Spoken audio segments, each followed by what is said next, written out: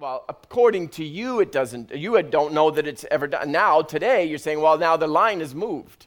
Right. And so if there's a disease in your body, the testimony is meant to go say, you know what, the line is moved. Because somebody might have told you that you can't get it this way. Right. Somebody told you that just doesn't happen. Somebody says there's no hope for you. Somebody says, that doesn't matter. All that they're telling you is, as far as I'm concerned, it's never worked this way before. That does not mean it's not going to work that way tomorrow. When you see the miracles, when you see situations like this, which are replete in people's lives, why we try to tell you them over and over and over again, even for myself to hear them. Because what's happening is it's breaking the boundaries of where I used to think I was limited in my life. The only way to get from here to Toronto was on the QEW. That's not true. That might be the easiest. Well, it's really not even that anymore, but let's just go with it. There's 1,000 ways to get from here to Toronto. When we think there's only one way, if they shut down the QEW, I can't go to work today. No, you can if you work in Toronto. You just have to find another way. At first you have to do is you have to believe to get out of bed. Because if you think there's no other way, then you won't even get out of bed. You won't even start. And this is where we have, in our culture, as we talked last time I was here, when we live in a world that has been dominated by the academic realities of logic and science and math, they treat things as though they are hard and fast, empirical, inevitable, incontrovertible truths, even though the stuff that they told you 50 years ago that was absolutely true in an inconvertible, there's no possible way that it could be false. We now know it's false. Nobody stands up in there because of the arrogance and the pride and all that goes with that world. Nobody stands up and goes, hey, you know what? Last time I talked, I was absolutely wrong. They don't do that. They just go, hey, this is what we know now.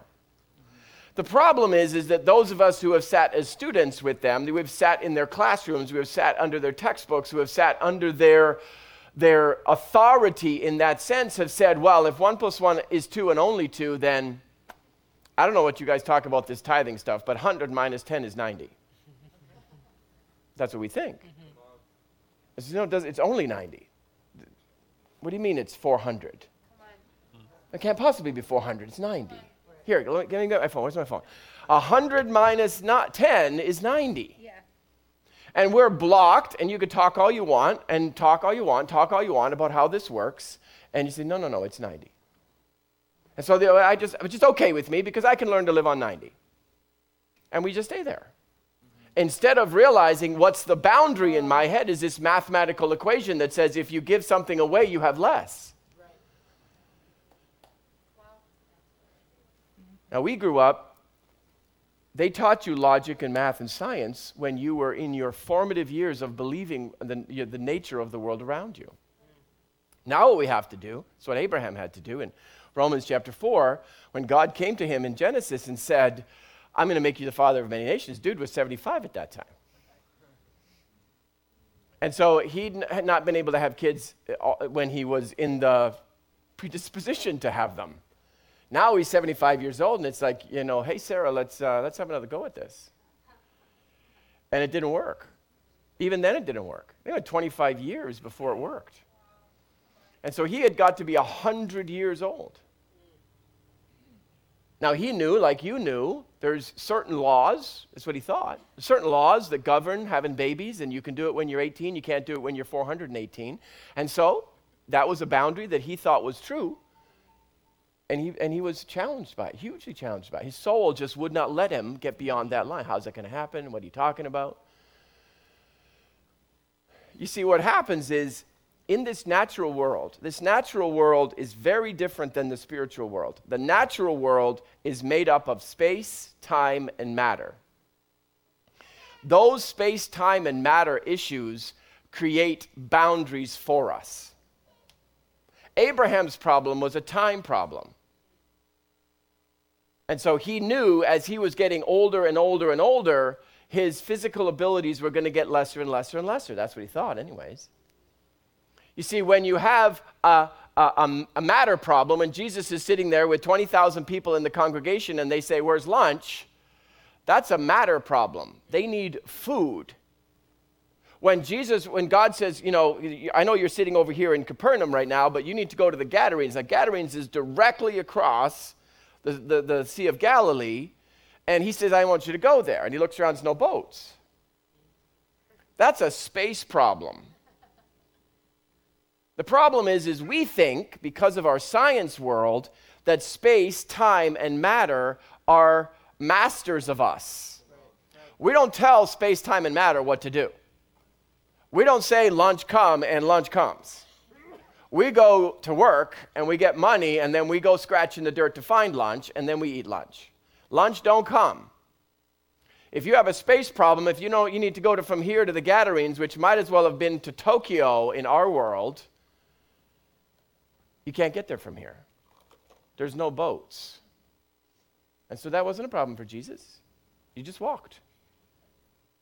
When you had 20,000 people over the sea, you understand where I'm going. I'm sorry. Do you know where Capernaum and the Gadarenes are? They're on either side of the Sea of Galilee. He walked on water? Okay, he walked on water. Sorry, are we new?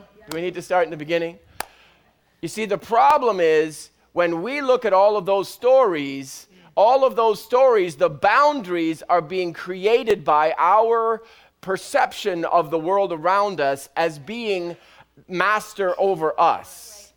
When you know that that's not true, the Bible tells you that this world was created and then you were given not only dominion over it, but the ability to take dominion over it. That means you are the master of your world. You are telling your world what to do. The problem is if you think your world is telling you what to do, then you're just sitting around not doing anything. That's right.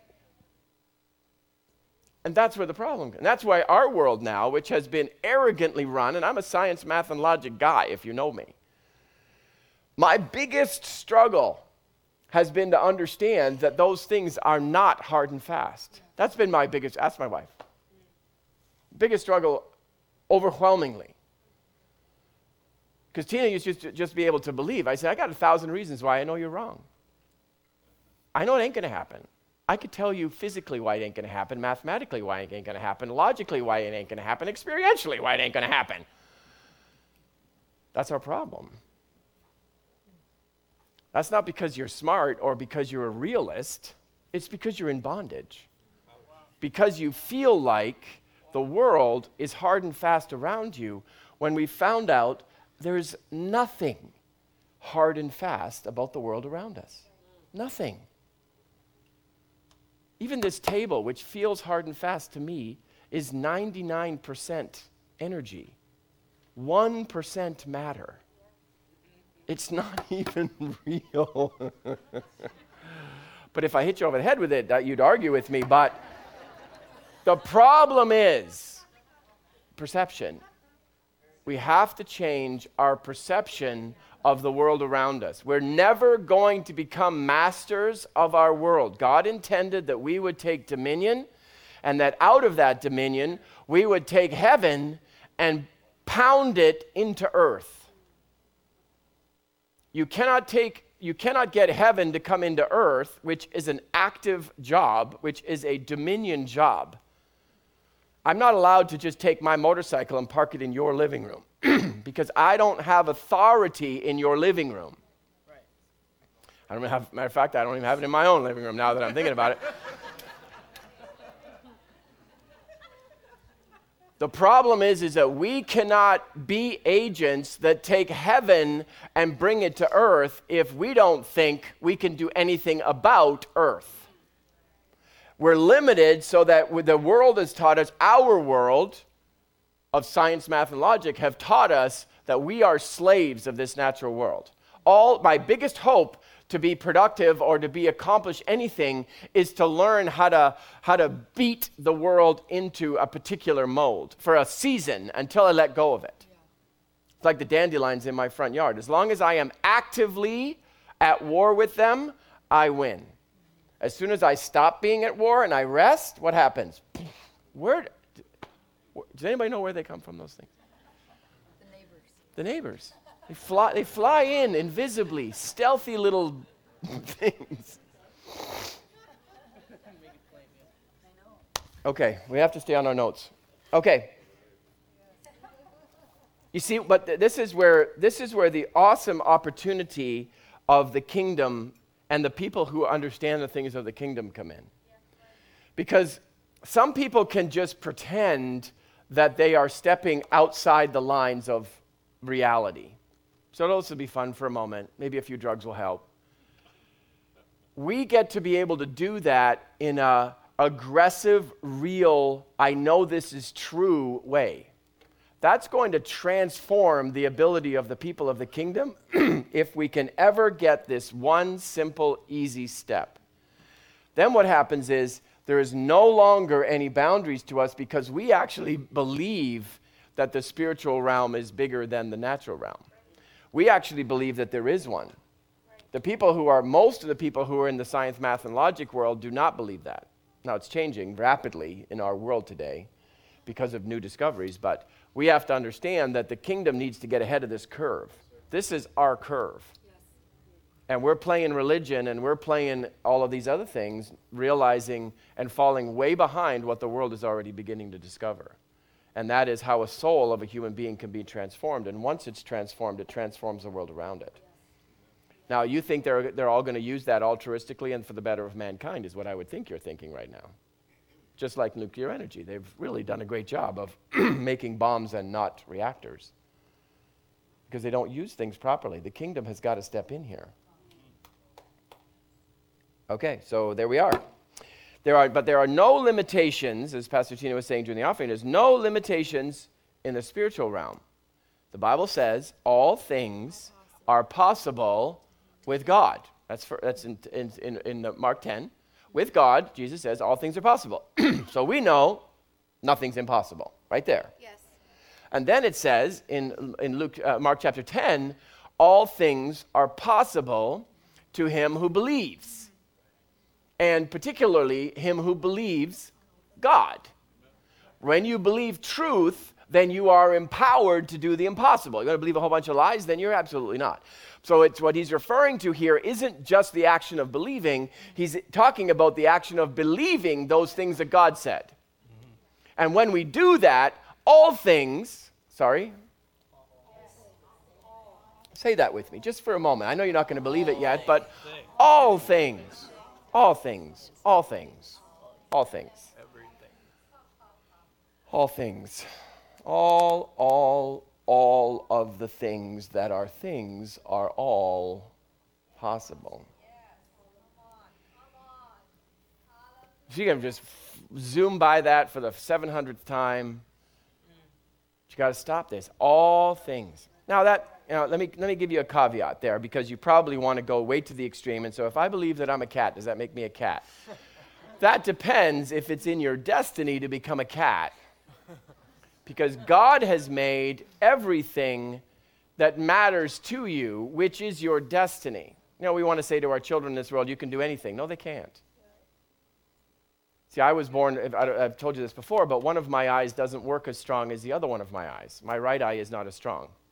And so when I look at you, even though if I'm looking at Donnie right there, now even if you'd think I'm looking at him through my right eye, I'm not. I'm looking across my nose to look at him with my left eye because my brain knows my left eye is stronger.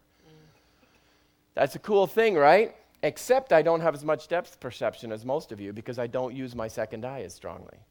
So if you throw a ball to me, chances are I'm going to...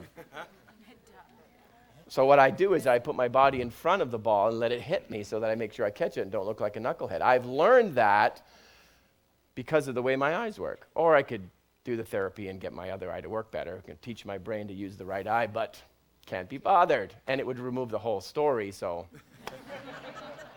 What does that mean? What that means is I'm great at free throws. If you give me a couple of them, I'll bounce the ball, shoot a couple of them. I get the distance, and I know how to do it, and I can hit them pretty good after that. But if you put somebody between me and the net, I can't do it anymore, so I'm no good at layups. What that means is I wasn't made to play professional basketball. So in fact, I can't do everything. That doesn't really matter because I don't want to play professional basketball. What I want to do is the things that I'm doing right now.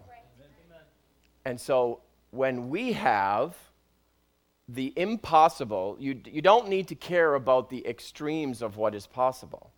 All you have to care about are the impossibles that are standing as limitations between you and your destiny. All of those, impossibles are absolutely possible, completely inevitable, and in the mind of God already accomplished. That's what those are. The issue, the reality that you're facing right now is understanding how do I remove those limitations that right now, when I do my hoping, which is what we're really talking about here, right? We've gone from stillness, which is getting rid of the negative emotion, then becoming nowful so that we realize everything is okay right now. Now I'm stepping into being a hopeful, that as I begin to take the pictures of my mind and expect my future, I'm only allowed to expect my future as long as I stay hopeful. Other than that, I'm wasting my time and actually becoming my own enemy, starting the fires that I'll need to fight later. That being the case, if my whole world in the future is being determined by my hope for that future today, how do I transform the hope that I have today so that I'm actually building the world that I want in my tomorrows? It's not as easy as it looks. If you've tried any of this, you know that when you try to imagine too far into your future, you come up with all kinds of roadblocks, all kinds of problems. If your life just goes 10 times what it is today, you got financial problems, people problems, skill problems, contact problems, world problems, government problems, money problems, life problems, energy problems. You got them all. And so what do? We sort of, well, no, let's just worry about today. And that's what our world has become.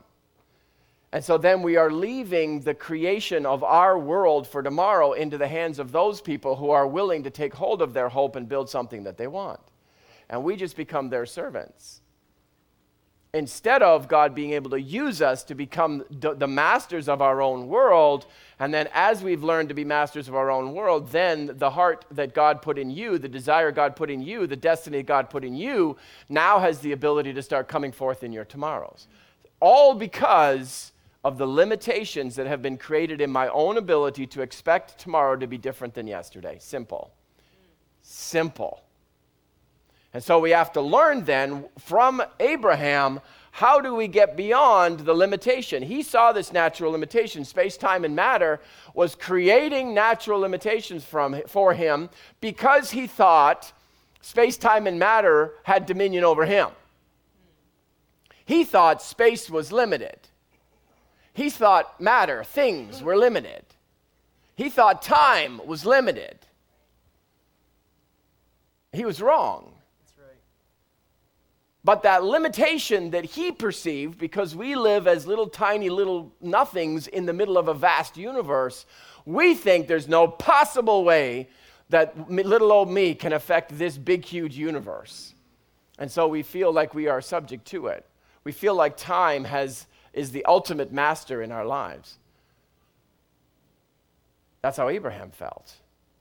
Until he realized that if he could break free of that bondage in his own mind, that he could experience something in his life at 100 that used to only be there when he was 18. And all of a sudden, he has a baby. You see, what happens is we learn how to take dominion over. Paul then, in Romans chapter 4, gives us an account of how he did it. But you see, what happens to us is we become bound by the emotional experiences of our past. Now, you have to remember that word because it's going to sound for a long time as though I'm saying that emotions are bad. They are not bad. There are bad ones. Right. When we have negative emotion that goes on in our lives, those things become problematic as we start to figure out things out when we have to change them later in the day. Our ability as human beings that differs us from all other creation is that we have the ability to pay attention to the things that we're paying attention to. Dogs can think. Fish can think. They know it's me coming at, in between when I pour the coffee into the French press and when I pour it into my face. In between that time right there, they know I'm coming. And they're all waiting at one end of the pond because they know God's coming, right? Provision's coming. Manna from heaven is about to drop into the pond. They're thinking. All creatures, living creatures, have some kind of thought process. The problem is they don't know they're thinking. They can't pay attention to what they're paying attention to. They're just paying attention to something. What human beings can do, it is the gift God gave it to a human being, and that is that you can think about what you're thinking about. You can focus on what you're thinking about, and you can change. If you know you're thinking about something, you can change what you're thinking about and think about something else. That simple ability is the ability to hope against hope. This magical thing that Abraham did that took him out of the bondage of yesterday and set him free into the world that God was telling him is his tomorrows. The ability to hope against hope was the ignition switch. It was the transferring switch on the inside of him that empowered him to see something in tomorrow that he has never experienced in his yesterdays. When he can see it in tomorrow, creation is starting to lean towards his expectancy, and it wasn't long before all of a sudden he was changing diapers. It wasn't long before the woman with the issue of blood was going home healed. It wasn't long before Peter's taxes. It wasn't long before 20,000 people had a fillet of fish for lunch. It wasn't long before Jesus walked on the water. All of these things are all happening because he had the ability to do something, see something in his present reality, in his mind, that he had never seen in his yesterdays. In the New Testament world, we're talking about that ability, seizing hold of the ability to pay attention to what you're paying attention to understand as you wake up in the morning and you're thinking about your day, what's going to go wrong for you today? What's not going to work? What's causing you to be depressed? What's causing you to be hopeless? What's causing you to be angry? What's causing you to be insecure? What's causing you to be fearful? What's causing you to be lack-filled? What's causing you to be depressed? What's causing you to be insecure? What's causing you to be jealous? All those, you can find those things. Don't beat yourself over the head with them. Ask the person next to you, ever felt any of those things? You felt all those things. It's common to everybody. What we have to be able to do then, now that we can pay attention to what we're paying attention to, we can think about what we're thinking about, we can find, why am I thinking that? Yeah. And once I discover why am I thinking it, I found a limitation. I found a block that is preventing me from having the destiny that I want. That's not because God's going to shoot you with a thunderbolt. It's not going to cost you your eternity. Jesus paid for all your sin. Get rid of all of that stuff and realize God's showing it to you. God's revealing it to you. Holy Spirit is bringing it to you because he's got the answer for you to get that stuff right out of your life so that it's never, ever, ever going to be part of your future. It's quite simple. All we have to do is begin to discover what those limitations are. And they're easy to find if we'll admit to them and we'll begin to focus on them. If you begin to now, out of that moment, right, we talked stillness, emotional crisis has happened, bring it down to a stillness, get into now so that I'm totally fine now, I'm really good, it's me and you, God, you're always with me, never leave me. And then I start my process of being to extend my expectancy of what the next second is going to be like, what the next minute, what the next hour, what the next day, what the next month. And I'm looking at those things to see, am I making any progress towards the world that I'm looking to see? Am I able to see things getting better? Or is it just some imaginary mirage in there? Yeah, I'm blessed and highly favored. No, do you have something that you can see changing? And it's like it's real. Yeah. If I talk you through, some of you have been in my house, but, okay, I'm going to use it anyways, just you'll get the idea. So if I talk you through going into my front door and around the stairs and into the kitchen and grab I got cashew silk cream now that I've given up dairy, supposedly given it up for the 900th time. And I'm in my fridge, and I go in the shelf in the closet door, and I pull out the little French press, and I go into the freezer, grab the coffee grounds, put them in there. I turn around, get the kettle. I turn the kettle on. I pour it in the French press, go into the cupboard, grab my little white mug that I've used for 1 billion years now, and I put it on the counter. See, I can see all that. I can see it in vivid detail. I know what the texture of the cup feels like. You don't. You're going, yeah, okay, yeah, I get the general idea. That's the difference. Yeah. I know the story. You're just imagining it. It's not real to you.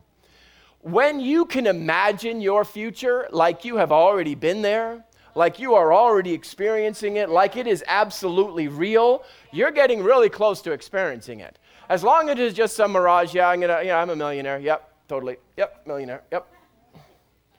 It's not real. We say that it's why we have to get used to this. I got to get it so that I am so abundant on the inside that when I look at my future, financial limitations is just never part of the equation.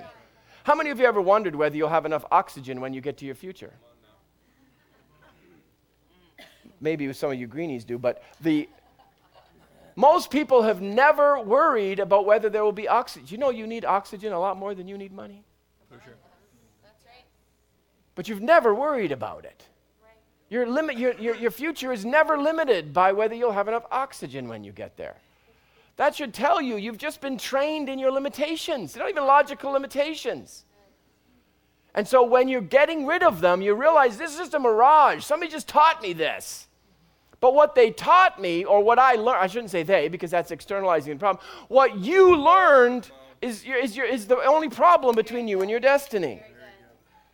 All these emotions that I talked about earlier, fear and insecurity and all of that stuff, lack and all that, those are creating imbalances in your life.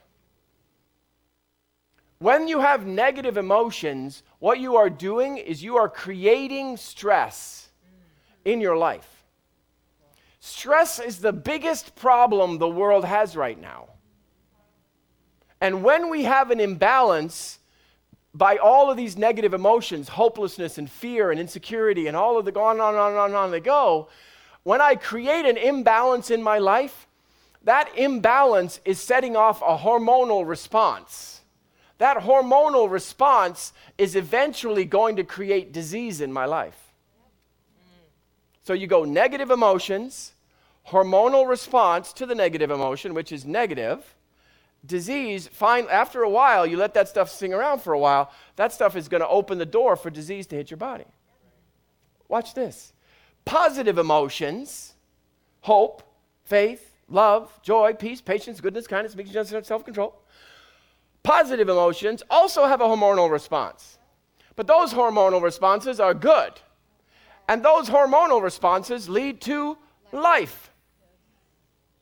And so you live longer and better and stronger and healthier and all of those type of things simply because you dealt with the fact that you had these negative emotions going on in your life. Can I tell you what people do in our culture? This is insidious in our culture because we're a chatty culture. We're can I use the word? Can I use FB culture? Right? We love talking about all of our emotions.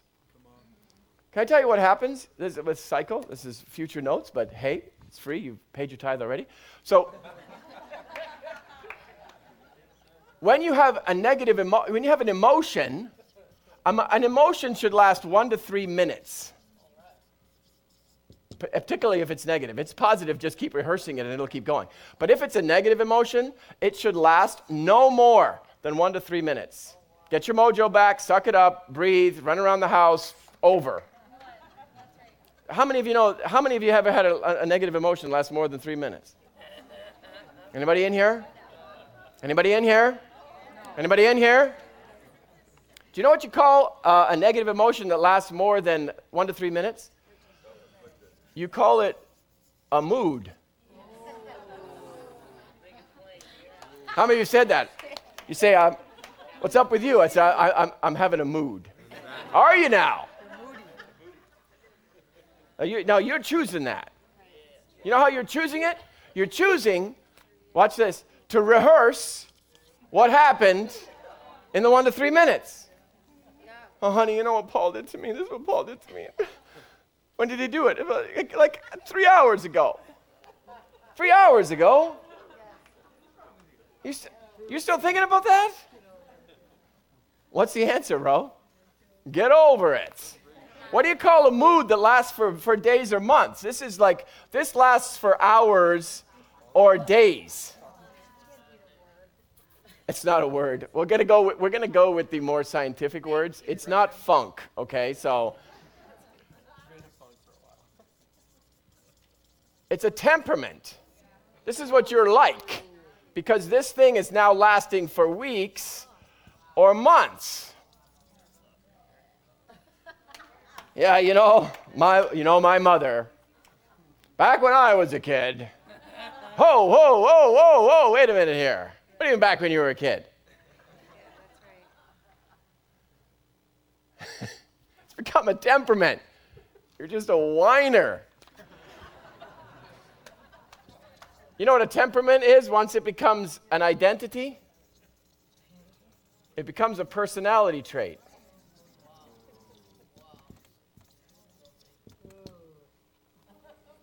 Now watch what I said to you earlier.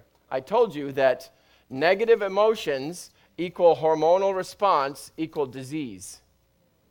If you take a negative emotion that lasts more than 1 to 3 minutes, you're poisoning yourself.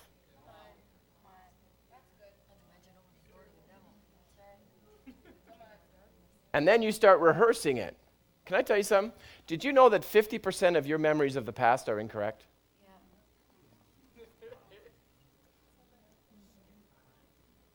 Think about that. 50% of the memories you have of your past are incorrect. You have embellished them. Can I tell you what else? Can you tell I'm studying a little bit on memory right now? Can I tell you what else? Your recollection of the past is based on the last time you recounted it, not the time you experienced it. Okay, this is super important. 50% of what you remember about your past is an embellishment.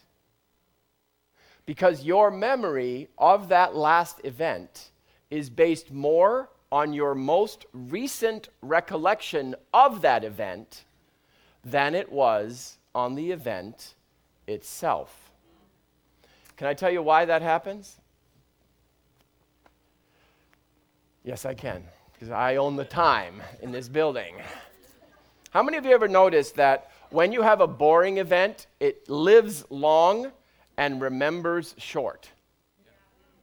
When you have an exciting event going on in your life, it lives fast, but remembers slow. Okay? Do you understand that? When you have something exciting going on in your life, it goes by very, very quickly.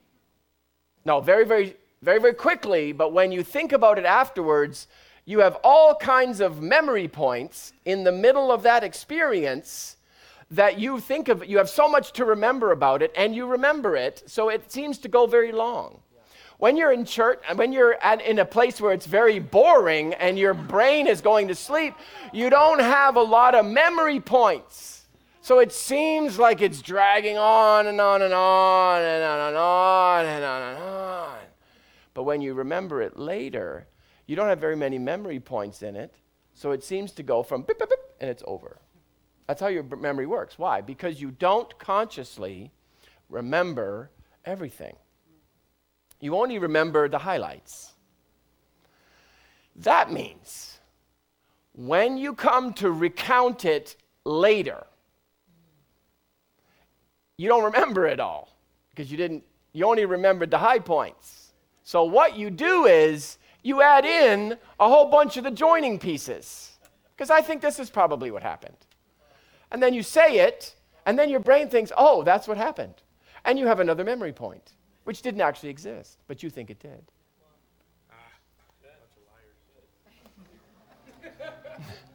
Now remember, your hope, natural hope, is taking your memories of your past and producing them in your future. That's what real hope, that's what natural people do. But 50% of the past that they think they experienced, they didn't even experience. It's a lie. They made it up. No, they're not consciously lying. They're just filling in the blanks, but then they keep moving forward in their filling in the blanks. Now, in our culture, now watch how insidious this is in our culture. We are a negative dialogue culture. How's your day going? Same crap, different day. We just say everything negative. And we love to talk more about the negative things that are going on because we're so jealous of each other. We don't want to hear what the other person is going through positively. We just want to know what's going on bad in your life. And so we're really interested in what's going on bad. In fact, we make online presences out of this stuff. What's happening? We have a small negative experience which we tell to 1 million people 1,000 times. What's happening to that small negative experience? It's doing what? It's growing. You're adding in a whole bunch of cool details because it's no fun to tell the story exactly the same as I told it last time. I need to make the fish, it was a 7-pound fish. By the time I'm finished telling the story, sucker was 150 pounds. It didn't go from 7 to 150. It incrementally grew as I kept telling the story. I'm deceiving myself in this process. It's a natural human process. If you leave it there after 1 to 3 minutes and make the big mistake of talking about it, you're not just keeping it and turning it into a mood, you're making it worse. You think you hate your mom when you're 18? Try telling a story all the way till you're 60. That's what happens. That's what happens between starting to tell the story when you're 11 and finally realize that your mom isn't God, and then you start rehearsing that stuff. By the time you're 18, you hate her. Mom didn't change. It was a mood. Do you see what's happening? What God is trying to get us to in all of this equation is life worth living. He's trying to get us into the place where we understand those moods, those emotions that we're feeling are only the residual of the experiences of our past. And because we're only focused on the negative experience, the highlights of my life have all been the pain and the hurts and the embarrassments and the humiliation. It's been the betrayals. It's been the abandonments. It's been all of those things that are my highlights of my past because of the way our culture works, focusing on the negative and embellishing the negative. And so because of that, we become these people who are bound into a negative expectation of my future because that's only highlights of my life. You got to go and look at them again and say, Holy Spirit, let me ask you something. This is what I think was going on in that experience when I was 4, and of course completely mentally able to encapsulate all that was going on in my life at the time. Perhaps you could enlighten me to what else might have been going on, what the real situation was. I used to think 1 + 1 = 2, does it? Show me an example in my life of when 1 + 1 = 74. Show me when it equaled a gorilla. He can do all that. And he'll show you how powerful a person you have always been in your life, and you can begin to focus on the positive high experiences of your life, the places where the blessing of God was operating in your life, where people were blessing you, when the creation was blessing you, when all God was blessing you, where the blessing was in fact overtaking you. The problem was you took credit for everything that was going good and you blamed someone else for everything that was going wrong. Because we are naturally doing this in all of our soul activity, when it comes time to stand in this place, in this season of God, where He's trying to give you back power over your own soul, which, by the way, has power over your own world, all of a sudden there are these bondages and cages, there's wires and traps and chains all around us because of the way our world operates. We've been sucker punched into this. We've been snapping at worms with hooks in them all our lives. And now the moment is, pay attention to what you're paying attention to. Think about what you're thinking about. Don't treat that thing as though it's right. Don't treat that thing as though it's the right perspective. You take it back. Is it creating a mood? Is it creating a negative emotion? Am I feeling any stress? How's the insecurity? How's the fear? How's the lack? How's the depression? How's the jealousy? You know, can't call them three sisters anymore. That's now gender specific, as you know. Jealousy, envy, covetousness. We don't talk much about those things, but Put your hand over your heart. Say, Jesus, I'm here to get set free. I'm here to figure out how to get rid of all the limitations between me and my destiny. I know my destiny is as real as my now is. God's looking at it completely finished. So I know nothing in my destiny is impossible for me. So Holy Spirit, I know your job is to guide me into the truth. The truth is, there are no limitations. Your job is to show me things to come, to reveal my future in such a way that I believe it's just as real as my present. Holy Spirit, I release you. Bring understanding to me. Release my mind to see the devices of bondage, limitation, and impossible, so that I can learn how to step over them easily. In Jesus' name.